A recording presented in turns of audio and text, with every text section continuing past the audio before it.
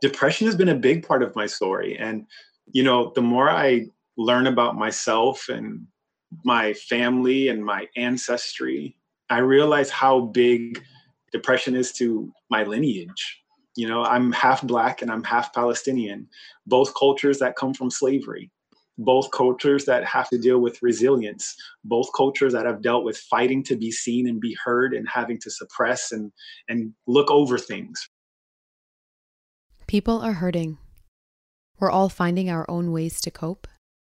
And we all have different life experiences and have met different people who have helped inform us, teach us, or direct us as we grow and heal.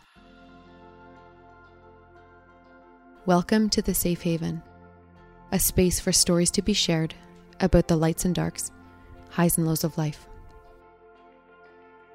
Matthew Hayes has so many layers to his story, from navigating depression and his own identity through pain and trauma. He's grown and he's designed a life that aims to help others move forward from a place of compassion. Matt has learned how to name his own narratives and patterns and helped others to do the same. He highlights the detrimental patterns that so many of us have fallen into that prevent us from being the best versions of ourselves. Matt and I had a fabulous chat a few weeks ago, and again pre-recording, about healing journeys and whether or not it's that easy. Let's jump in. We were talking about healing and the different journeys that people take on their healing. Yes. And you were kind of asking and analyzing the question, is it that easy? Can you elaborate on that?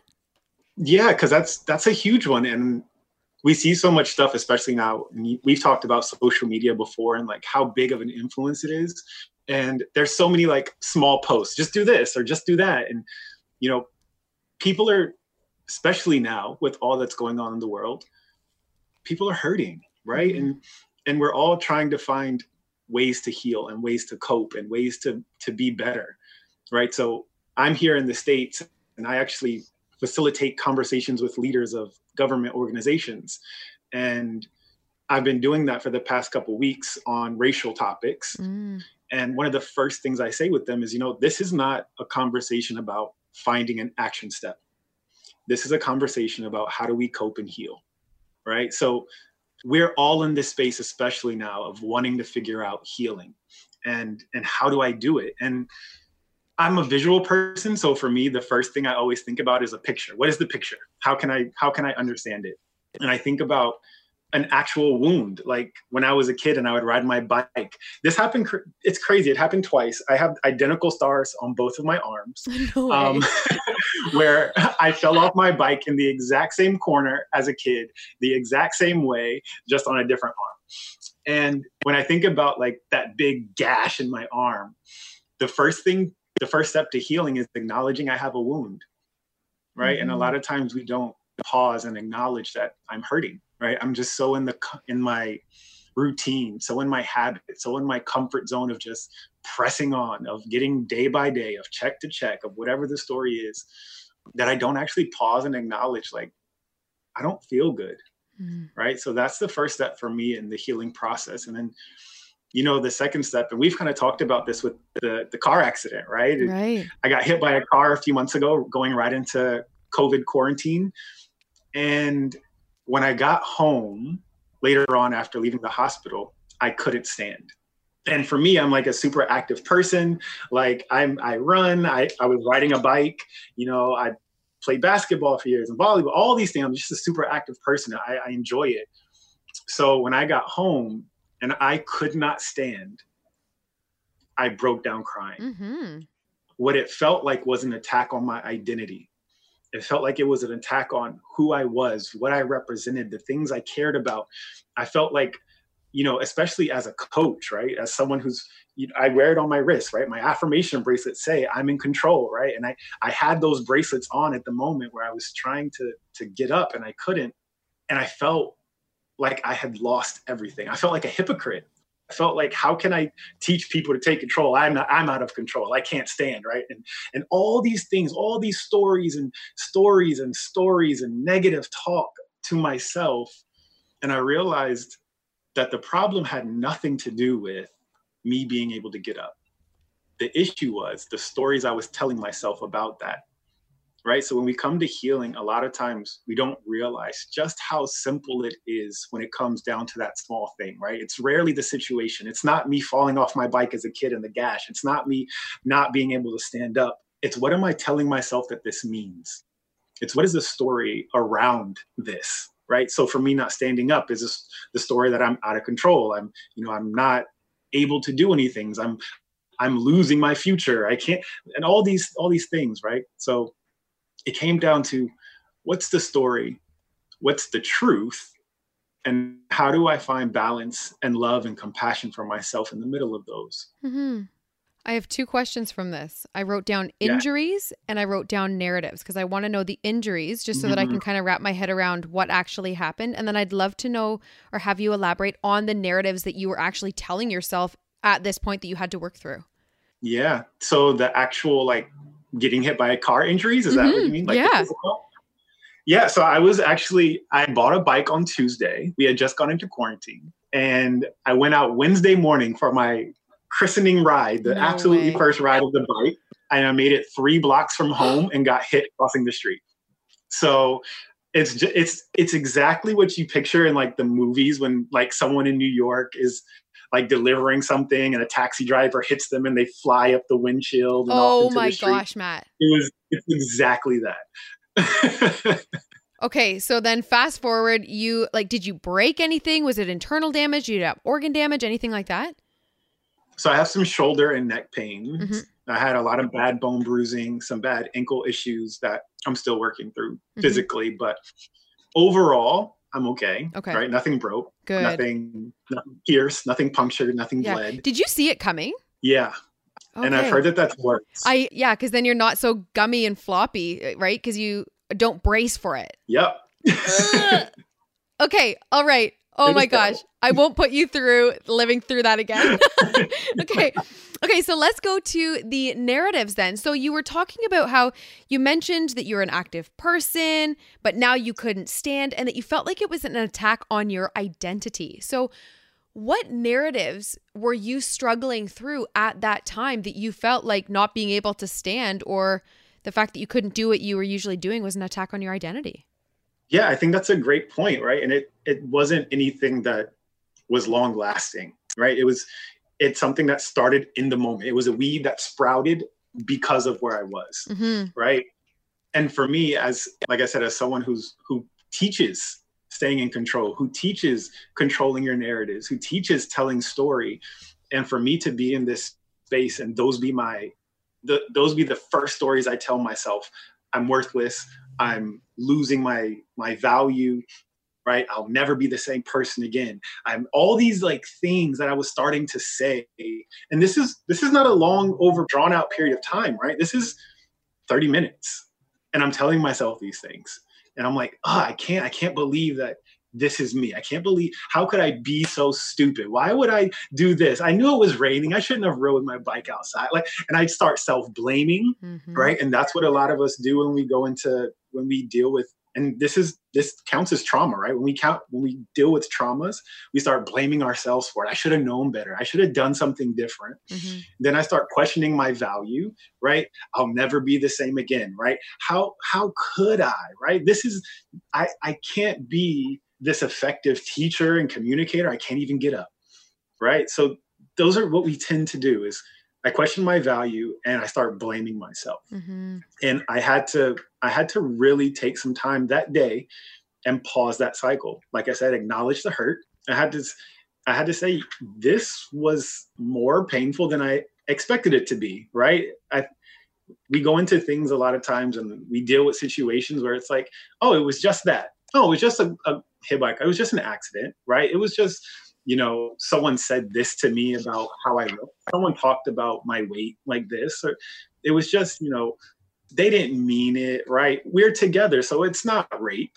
It's, when we go into all these, like, when we deal with trauma, we try to give ourselves softeners to get through it. And I had to give myself the permission to hurt and say, hey, this hurt and it sucks.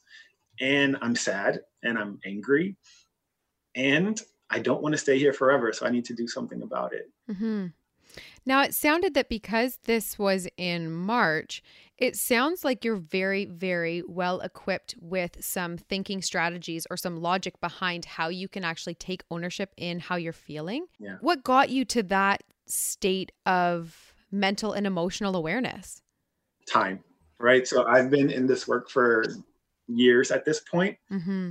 So where it would have maybe taken me weeks or months, I can do it in a day, Yeah. right? And I can acknowledge my feelings, because one of the biggest things that I've learned that's been the most valuable is the art of affectionate detachment, of having empathy and compassion, but understanding how to put things in their place.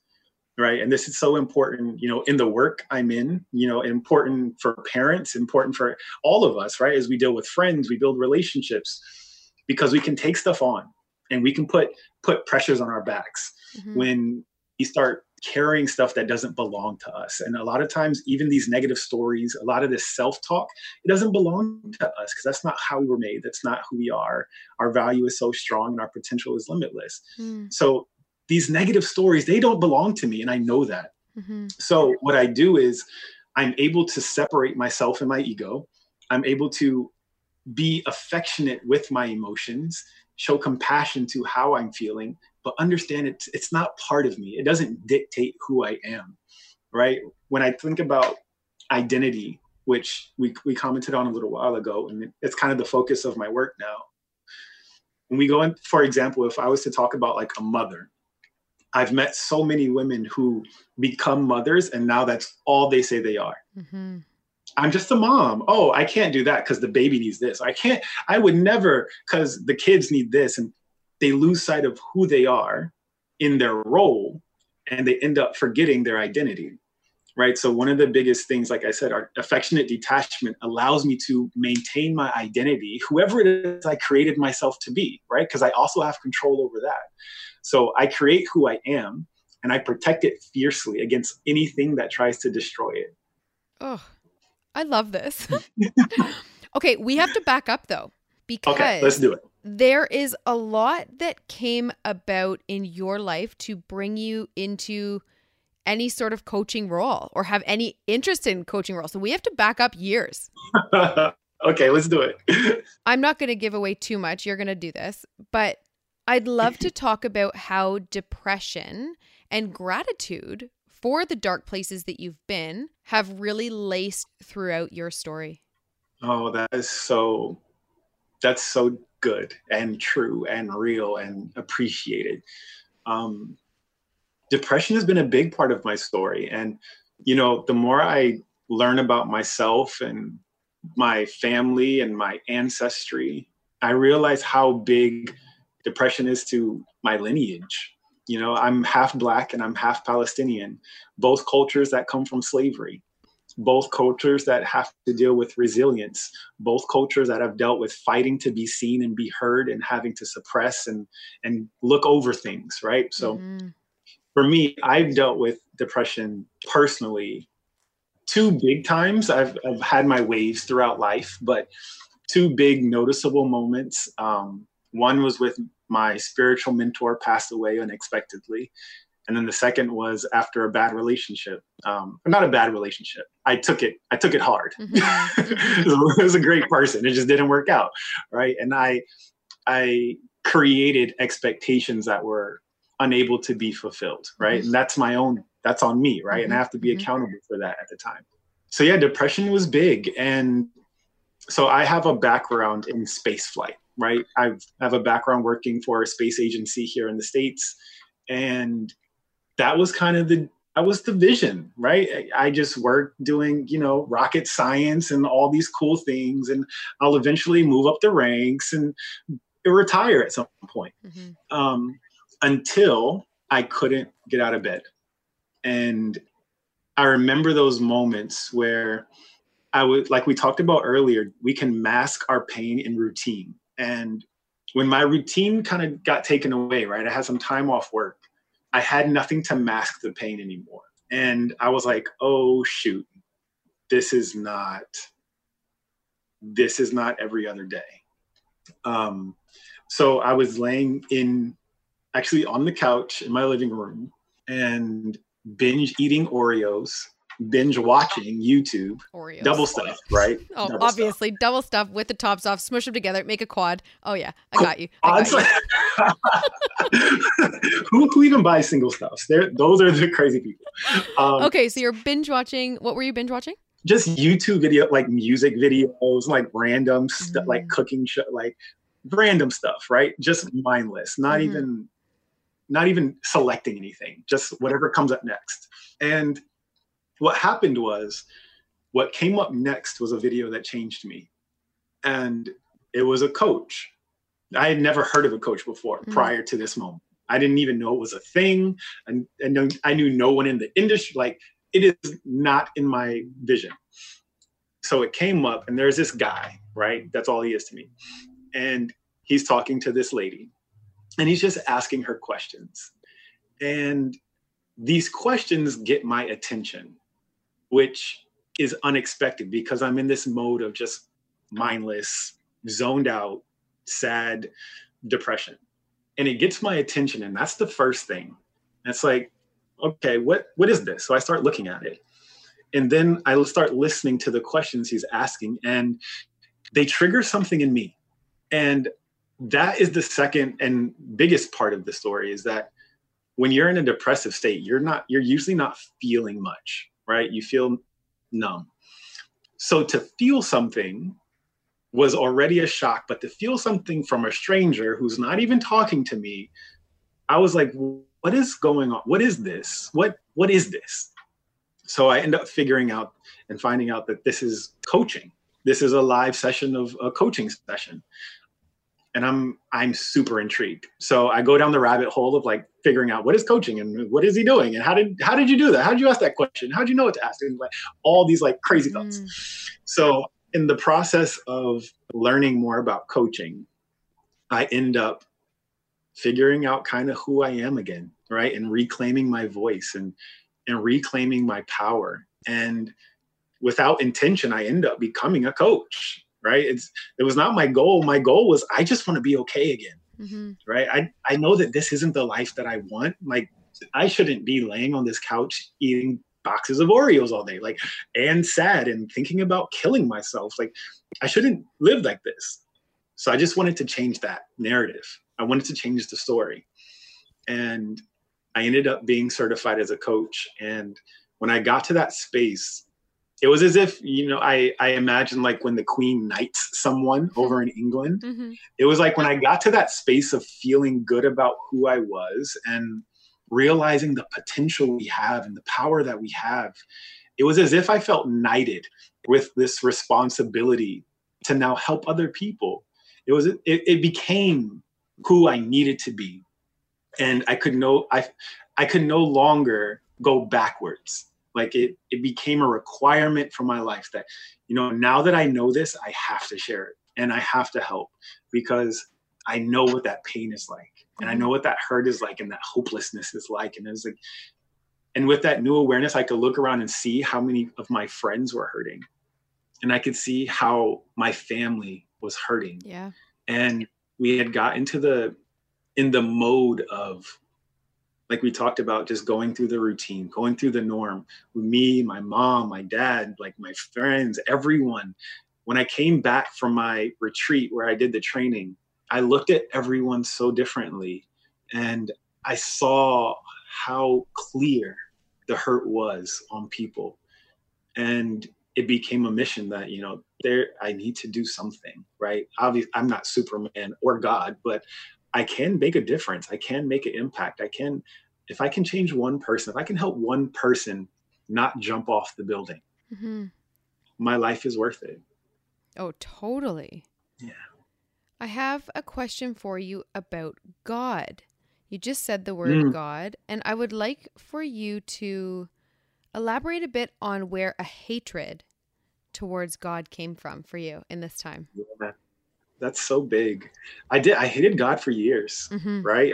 And I grew up in a Christian home, right? I actually became a minister, right? So I had a really close external relationship with God. And just like I did in the relationship, I created these expectations of what God was supposed to do and what God was supposed to look like and how I was supposed to feel in relationship with God. I had my own definitions for everything. Yeah. And like with any expectations, those usually aren't what happens, right? Mm-hmm. So when I lost my spiritual mentor, who was like a father to me unexpectedly, maybe I can backtrack a little bit. So I'm from the West Coast of the States, California. I currently live on the East Coast of the States in Virginia. So I moved in 8th grade from California to Virginia to a whole new scene, to a whole new world, all alone, just the only child, me and my mom. And when I got here, there was one person who kind of took me under his wing, which was the person I'm talking about. And he helped me grow and like learn about God. He was a bodybuilder, so we would train and work out together. And, we just spent so much time together. And when he unexpectedly passed away, I had no one else, right? I felt alone. And I reached out to other people that I knew, like other spiritual men, trying to find kind of a similar relationship. Obviously it's not going to be the same, but to feel loved by someone again, to feel like I was connected to someone, we could build in camaraderie again. And I had a really hard time doing that. And because I was looking for spiritual support and I was unable to find it, what I told myself was, God doesn't want me. Just like we talk about with the story of the car accident, right? It's not what's actually happening. It's the story we tell ourselves. The story I told myself was, I'm reaching out. I'm looking for help. I'm looking for support. I'm looking to connect with people. And if God loved me, he would give that to me. If God loved me, he would show up. And because I couldn't find it, I said, obviously, I'm not the kind of person that God wants. And I'm not the kind of person who deserves God's love. And it went into this, what I can say now was kind of like a hatred, but it was more so just a disappointment, right? I was disappointed in what I thought my relationship with God was. And it took the next couple years of my life going through relationships, finding myself, right? And figuring out all this process of all the stuff we've already talked about, doing all that to realize God was there the whole time. Yeah. And I just wasn't looking. But I had to go through the process of, and it's very much so prodigal son-esque for those who have Christian backgrounds. I have a Christian background. And there's this account of the prodigal son who leaves the house and finds himself like in the squalor, like rolling around in the pigs and broke and poor and hungry and just completely down and out. And then he realizes that he could just go back home to his dad, right? And he doesn't have to do everything alone. And I went through the same process of having to realize that originally I did not have a relationship with God, although I was a minister. What I had was an external relationship with the people who served God around me. And I had to take the time to actually build that relationship again with God and do that on my own and do that in my way and do that without the pressures of people I know and do that without thinking, what is my parents going to say? And what are my friends going to say if I think something differently? What's the world going to say if I believe that this is true and it's not what you believe? And I had to go through that process of really rebuilding, like from the ground up. Who do I think God is? And if I think that's true, how does that impact my relationship with him? If I think that this is the God I serve, then one of the two things can't be right. Either the story I told myself a few years ago or my definition. I have to pick. And I had to realize that my story was wrong.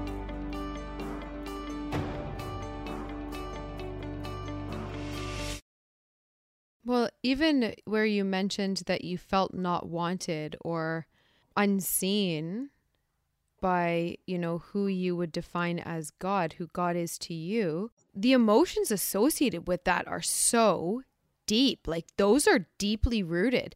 In your journey, have you been able to kind of do that deep dive into where you think that has come from? Like those deeply rooted, unwanted feelings? Oh, yeah. So that for me stems to like multiple places. At least it used to, right? Yeah. So both of my parents did drugs growing up. So I'm a proud crack baby. I thank them for that, actually. I think they did just the right amount of cocaine to like make me smart and like emotionally intelligent. I feel like one more hit and I would have gone off the deep end. But yeah, so my dad was a drug dealer growing up, and he's actually Palestinian. He was an immigrant. So he came over here and he was trying to make life the best way he could, which came from doing some things he didn't want to do. So he did those. He was in and out throughout my childhood, in jail or traveling or all kinds of things. To pick up the slack, then my mother had to work multiple jobs to take care of herself and this small child. So she's gone constantly, right? I'm a young kid in Southern California, high crime, low income area, trying to figure out who am I, right? So I had these two big figures in my life that both at the time felt like they didn't have time for me. Yeah. Right. And I needed to prove myself to someone. Yeah. And not to mention, I really loved hamburgers and fries. So it was easy for me to gain weight. Okay. So I had a hard time making friends as a kid because I was kind of chubby or big boned or husky, whatever whatever the loving parents say. So yeah, all three of those things combined, as well as, even starting back then, trying to figure out who I believed in and what that felt like. What is God and who is he and how do we connect, and all that stuff coming together was kind of the undercurrent, right? And we talk about that in terms of like when we look at the ocean, and sometimes on the surface it can seem so calm, but that undercurrent can rip you down. Those things were kind of the undercurrent to my life at the moment. And with any opportunity that I could find, right? Because if all I know is pain, I tend to look for pain because that's my comfort zone. Any opportunity I could find to ignite or reawaken those hurts, I would pounce on. I was so excited to hurt all the time. And I would find them constantly, right? Because whatever we look for is what we find, whether it's true or not. Yeah. That subconscious mind is a powerful thing. Yeah. And conscious. Well, it's more, I think in that case, like you wouldn't just look for the hurt super consciously. That's more of that subconscious routine and that patterning that you had developed ultimately, but so hurtful. And when I see the work that you do now and I see you as the man that you are, I'm just so blown away how you've been able to share your story. I mean, we're literally still just kind of scratching the surface. There's so much more to what makes you who you are, And, that's one of the biggest things I had to learn, though. And I think that's why I'm able to share my story now and why I'm able to own every single part of it. Yeah. I mean, regardless of how uncomfortable it is, from my parents doing drugs to being molested by a babysitter to, I can't even remember everything at this point. But all of these things, what I had to learn was that I can't love who I am and hate how I got here. Oh, I love that. Right? If I can't love where I am in my life and hate the stairs that led me to this point. Those were all valuable things that I've learned so much from, which is why when you brought up depression, I said, oh, that's so appreciated. Like, I thank you for bringing that up, because it's a valuable part of my story that I learned so much from. Just like the relationship where my heart got broke, I learned so much about myself, about relationships, about everything from that. And if ever we want to be in an empowered space where I own the person I am in this moment, unapologetically, I am proud of me, it is a requirement that you accept your story. I could talk to you for weeks, Matt. This is wild. I've got a couple things that I've written down for you here that I wanted to touch on. Right when we first sat down, we were talking about the fact that you're covering some racial topics with some big leaders right now, and you're helping facilitate those conversations. I wanted to link that back to your own story and your own healing. Are you continuing in these conversations, are you continuing to find growth and healing in those conversations, or the opportunity to grow? Yeah, absolutely. And this is just part of who I've become at this point, right? And I think I've mentioned it a few times that, I just believe in the potential of us all, right? I believe at the core of us all, we want the same thing. We want love. We want peace. We want joy. We want to make sure our families are okay. Like we want to enjoy life. Like we want the same things. Yeah. right? And I watched this. I had a conversation earlier today with a friend of mine, and he told me about a video he saw where a mother was pleading to, some government court or something about her son, who's a police officer. And she said, I'm so fearful that he's in this line of work. I'm scared that he puts his life on the line every single day. And I don't know if he'll make it home. This is a white mother. And then a Black mother comes up right after. And she says, I feel the same way about my son. And it has nothing to do with his job. And, when we can connect and find common ground and realize that we want the same things, right? We want that love, and we want that compassion. We can lead with love. And I can lead with intention, not trauma. And when I can lead with my strengths, not my weaknesses, I think that we have such amazing potential to grow and to heal together. Right. Because like we talked about, for me, at least, with my Christian background, I believe that we came from the same place. I believe that we all are cousins, really. Right. And, and Jane, I can't think of her last name, who does all the racial experiments. She's amazing. But one of her things is she says, I'm not white. I'm just light Black.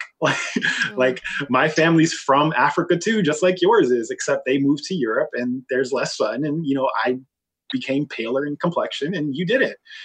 And, this is a older white woman, and she tells this story often, and it's true. And I believe it, at least, where, we all come from the same place and we have so much in common. We're all people, right?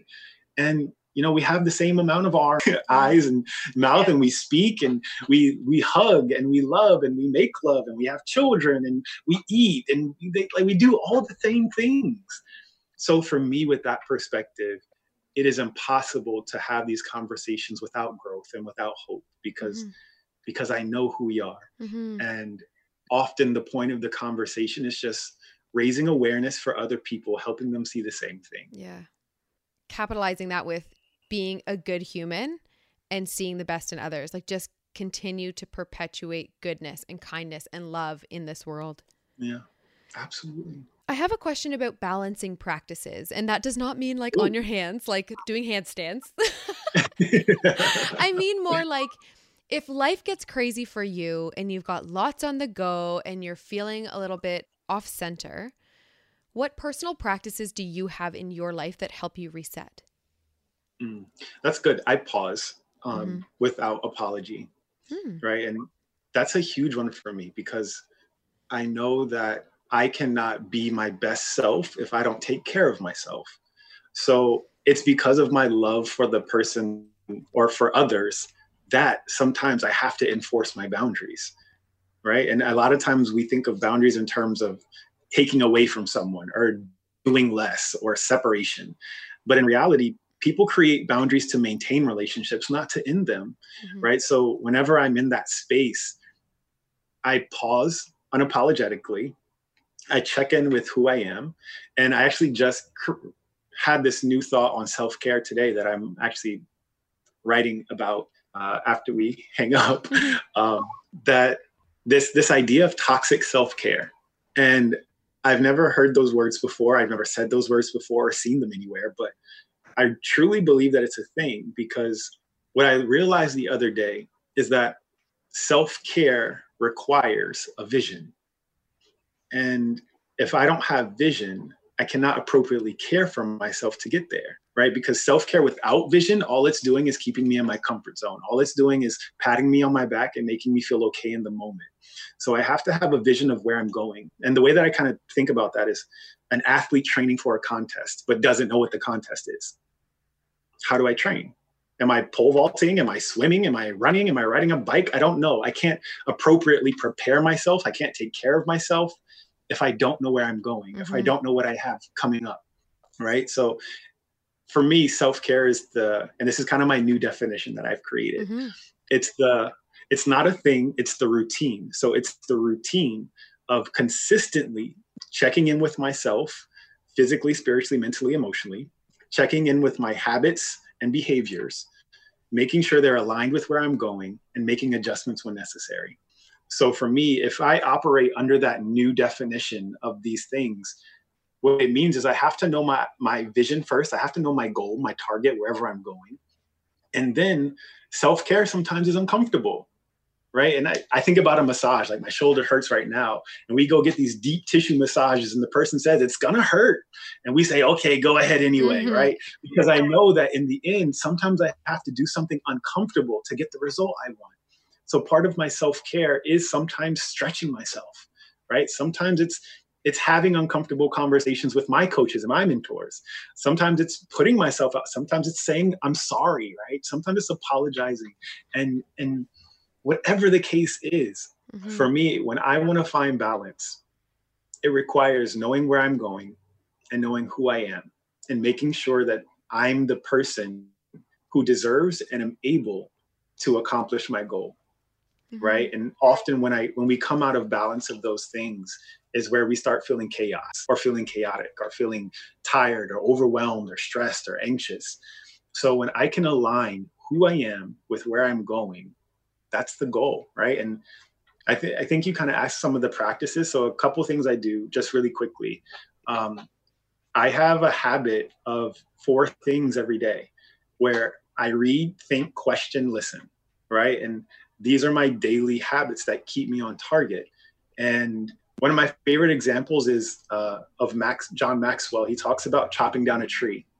And he says, if you were just to do a couple swings a day, just a couple swings, just maybe for just 4 swings, not 40 swings, not 400 swings, not 4,000 swings. If you just did your 4 swings a day, eventually you'd knock that tree down. So what are your 4 things? And for me, those are them, right? So every morning on my calendar, I read, and then I journal a little bit, then I question, then I think, then I listen. And I have my habits set in place to keep me balanced and to keep me aligned. Because one of the biggest things I learned a couple years ago is that there's 3 versions of us. There's the way I think about myself, there's the way I feel about myself, and then there's the way I present myself to the world. And often those 3 things are completely different. Right. Sometimes if I have a past of pain and trauma, I'll have this super courageous mask and shell on where no one would ever know. Like I'm always okay and I'm perfect and it's great and I'm good. Let's keep going. And that's how I present myself to the world. But inside, the way I feel about myself, I feel worthless. I feel less than. I feel hopeless. But when I think about me, are misaligned. And the goal is, how do I line those 3 up? And how do I just be one cohesive person? How do I redefine my identity? And how do I have it become so strong where I'm able to be courageous around it, where I'm able to live so unapologetically and I'm able to conquer my goals? So that's kind of it for me. Yeah. Oh, yeah. That's not a question. That's not like a yeah question mark. That's like a hell yeah. That is so good. I love that so much. Everything about that. Those are great. I've never had a guest answer something like that about having those pillars that they just implement into their day and that have kind of helped carry them through as just a consistent practice. Yeah. I appreciate that. Thank you. Yeah. If ever there's like moments of high anxiety or, and I'm also very conscious of being accountable. And I think we've mentioned that before, but even when it comes to stress, when it comes to being anxious, when it comes to being overwhelmed, I don't even allow them to exist for me most of the time, because the question I ask my clients is that I ask myself too, right? So when I'm stressed, I say, how am I stressing myself? Not why am I stressing myself? Not only do I put a spotlight on what's happening, but I show myself ways to change it. Because if I'm stressing myself by putting too much on my plate, I know the answer is, okay, maybe I need to delegate some. Yeah, pull back. Maybe I need to space things out. Maybe I need to do something a little different. So when I ask myself even those questions of how am I overwhelming myself? How am I stressing myself out? I give myself opportunity to answer them. And, one of my favorite quick things that I do is transition meditations. So I don't know if you know about this or not, but I'll just share it anyway. Everything in life is transitioning, right? Whether we're doing this podcast right now and it's super amazing, and then we're going to hang up and do other stuff for the day. Right? We're going to transition to something else. And then maybe I'll check emails and I transition into email mode, and I get a phone call and I transition into phone call mode. Then I have to go to the store and I transition into driving mode, and I transition into shopping mode. life is just so full of transitions. And a lot of times what happens is we'll have one really bad moment and we'll allow it to snowball through our entire day if we don't take control over our transitions, right? So say I have a really bad phone call this morning, but I understand the power of transitions and I can pause in the middle. I can realign before I go to my next task. And then I have power over my day again, right? Mm-hmm. So I stop in the transition and I'll do like a 30-second meditation. And Brendon Burchard talks about this, his RMT, release meditation technique, where all I do for 30 seconds is I sit, I focus on my breathing, and I just repeat the word release. And I allow myself to release whatever that tension is, whatever that thing is, whatever that stress is, that frustration is. And I focus on it. And then I focus on the parts of my body where I'm holding it. Maybe it's in my shoulders. And I start commanding my shoulders. Okay, release, release this, release. And I go into that practice and for 30 seconds, not long, right? Just during my transition. And then I'm able to reclaim my day. That is a fabulous practice. Thank you for sharing that. I can imagine that there's a lot of listeners like, yeah, ooh, I like this. I'm going to do that now. It works. I'll tell you it works. I bet it does. I'm going to try it. Matt, I have 3 safe haven style questions for you. You ready? Ooh, I'm excited. Okay, here we go. I don't know. I'll try. Oh, you'll do great. I know you will. What are you most proud of? Being. And that might be specific to me for having a past or a history of wanting to not be. So in this moment and space in my life, every day I'm proud that I make the choice to be. Oh, I love that.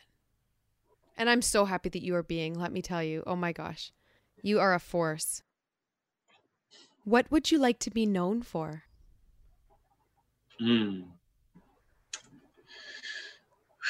The thing that instantly came to mind was compassion. Right. And in me saying that out loud, now I have accountability with myself to do it because I know that I'm a person, right? And I'm always messing up and making mistakes. So now saying that out loud, I have accountability to be much more compassionate moving forward because that is something I want to be known as. I want to be known as like, this is the safe haven. I really work hard to be that safe space and to have that place where someone can feel like they can share without justification or without explanation and without judgment. So for me, I want to be remembered as, and I think back to my spiritual mentor, and this is one of the things I loved about him is that every person knew him and loved him because he was always himself, regardless of what that meant, right? If he didn't know something, he said, I don't know what that is. Like, or if he did know something and saw that you were doing something incorrectly, he would adjust you. He would help correct you, but with love. And people always loved who he was up until that last day because they always felt safe to talk to him and to come to him no matter what the situation was. So for me, it's that compassion, being that safe space for people to come to. If you had a message for the world right now, what would it be? Be patient. That was fast. Yeah. Oh my gosh. Love it. Because that is the issue for so many of us is that we want stuff so quick and we don't give ourselves, especially the patience, right? I'm in this space able to have this conversation today. I could not have had it 5 years ago. I could not have had it last year.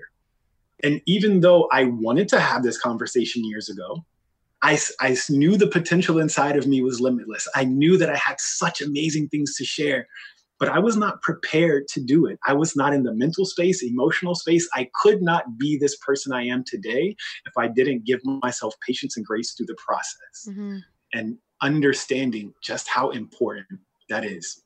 One of my favorite kind of things or awareness points is, mercy is when we don't get what we deserve. Justice is when we do get what we deserve. Grace is when we get what we don't deserve. And a lot of times we need to give ourselves more grace. we need to give ourselves more patience and more love through our processes as we grow, because we have so much to offer, every single one of us, and I say this to whoever's listening right now, like, this is to you, like, there is so much to offer and the world is waiting on it, but don't let the pressure of that try to make you rush through your process. Whatever you need to honor that. You need to acknowledge it. Just, from our very first part of this conversation, we talk about healing, right? I have to understand I have a wound. I have to say, oh man, something hurts, and then choose to do something about it. Right? And yeah, just be patient with yourself. Give yourself more love. Give the world more love. Yeah. Oh, thank you so much. We need to know all of your socials. Where can people find you? It's the same everywhere. So it's Coach Matthew Hayes, or CoachMatthewHayes.com, Coach Matthew Hayes on Instagram and Facebook. And I will have that linked at the bottom of the podcast notes for anyone listening. So that'll be easy enough to find. So that's great. Awesome. Thank you so much. This has been an amazing space. And, I know that people listening have been impacted and touched. So I want to give you gratitude for creating it and allowing it however it flows. Because I know that this takes courage. It takes courage to create these spaces, not knowing where they'll go. Oh, thank you so much. I receive. Yes. Matt, thank you so much for opening up with me and for sharing so much of your story with me here on The Safe Haven. I appreciate you and your time so much. To everyone listening, I recognize the privilege that comes with my platform, and I am committed to diversifying my content to create an inclusive space with intention. If this episode has intrigued you or made you think about your own patterns and healing journey, please screenshot while you're listening, send it to all your friends, and share it on your social media accounts. Be sure to tag us so that we can personally thank you for it. Try something new. Ask questions. Get curious about your own healing journey. Take the deep dive into thinking what it is that your soul really craves from this life. And I will talk to you next week.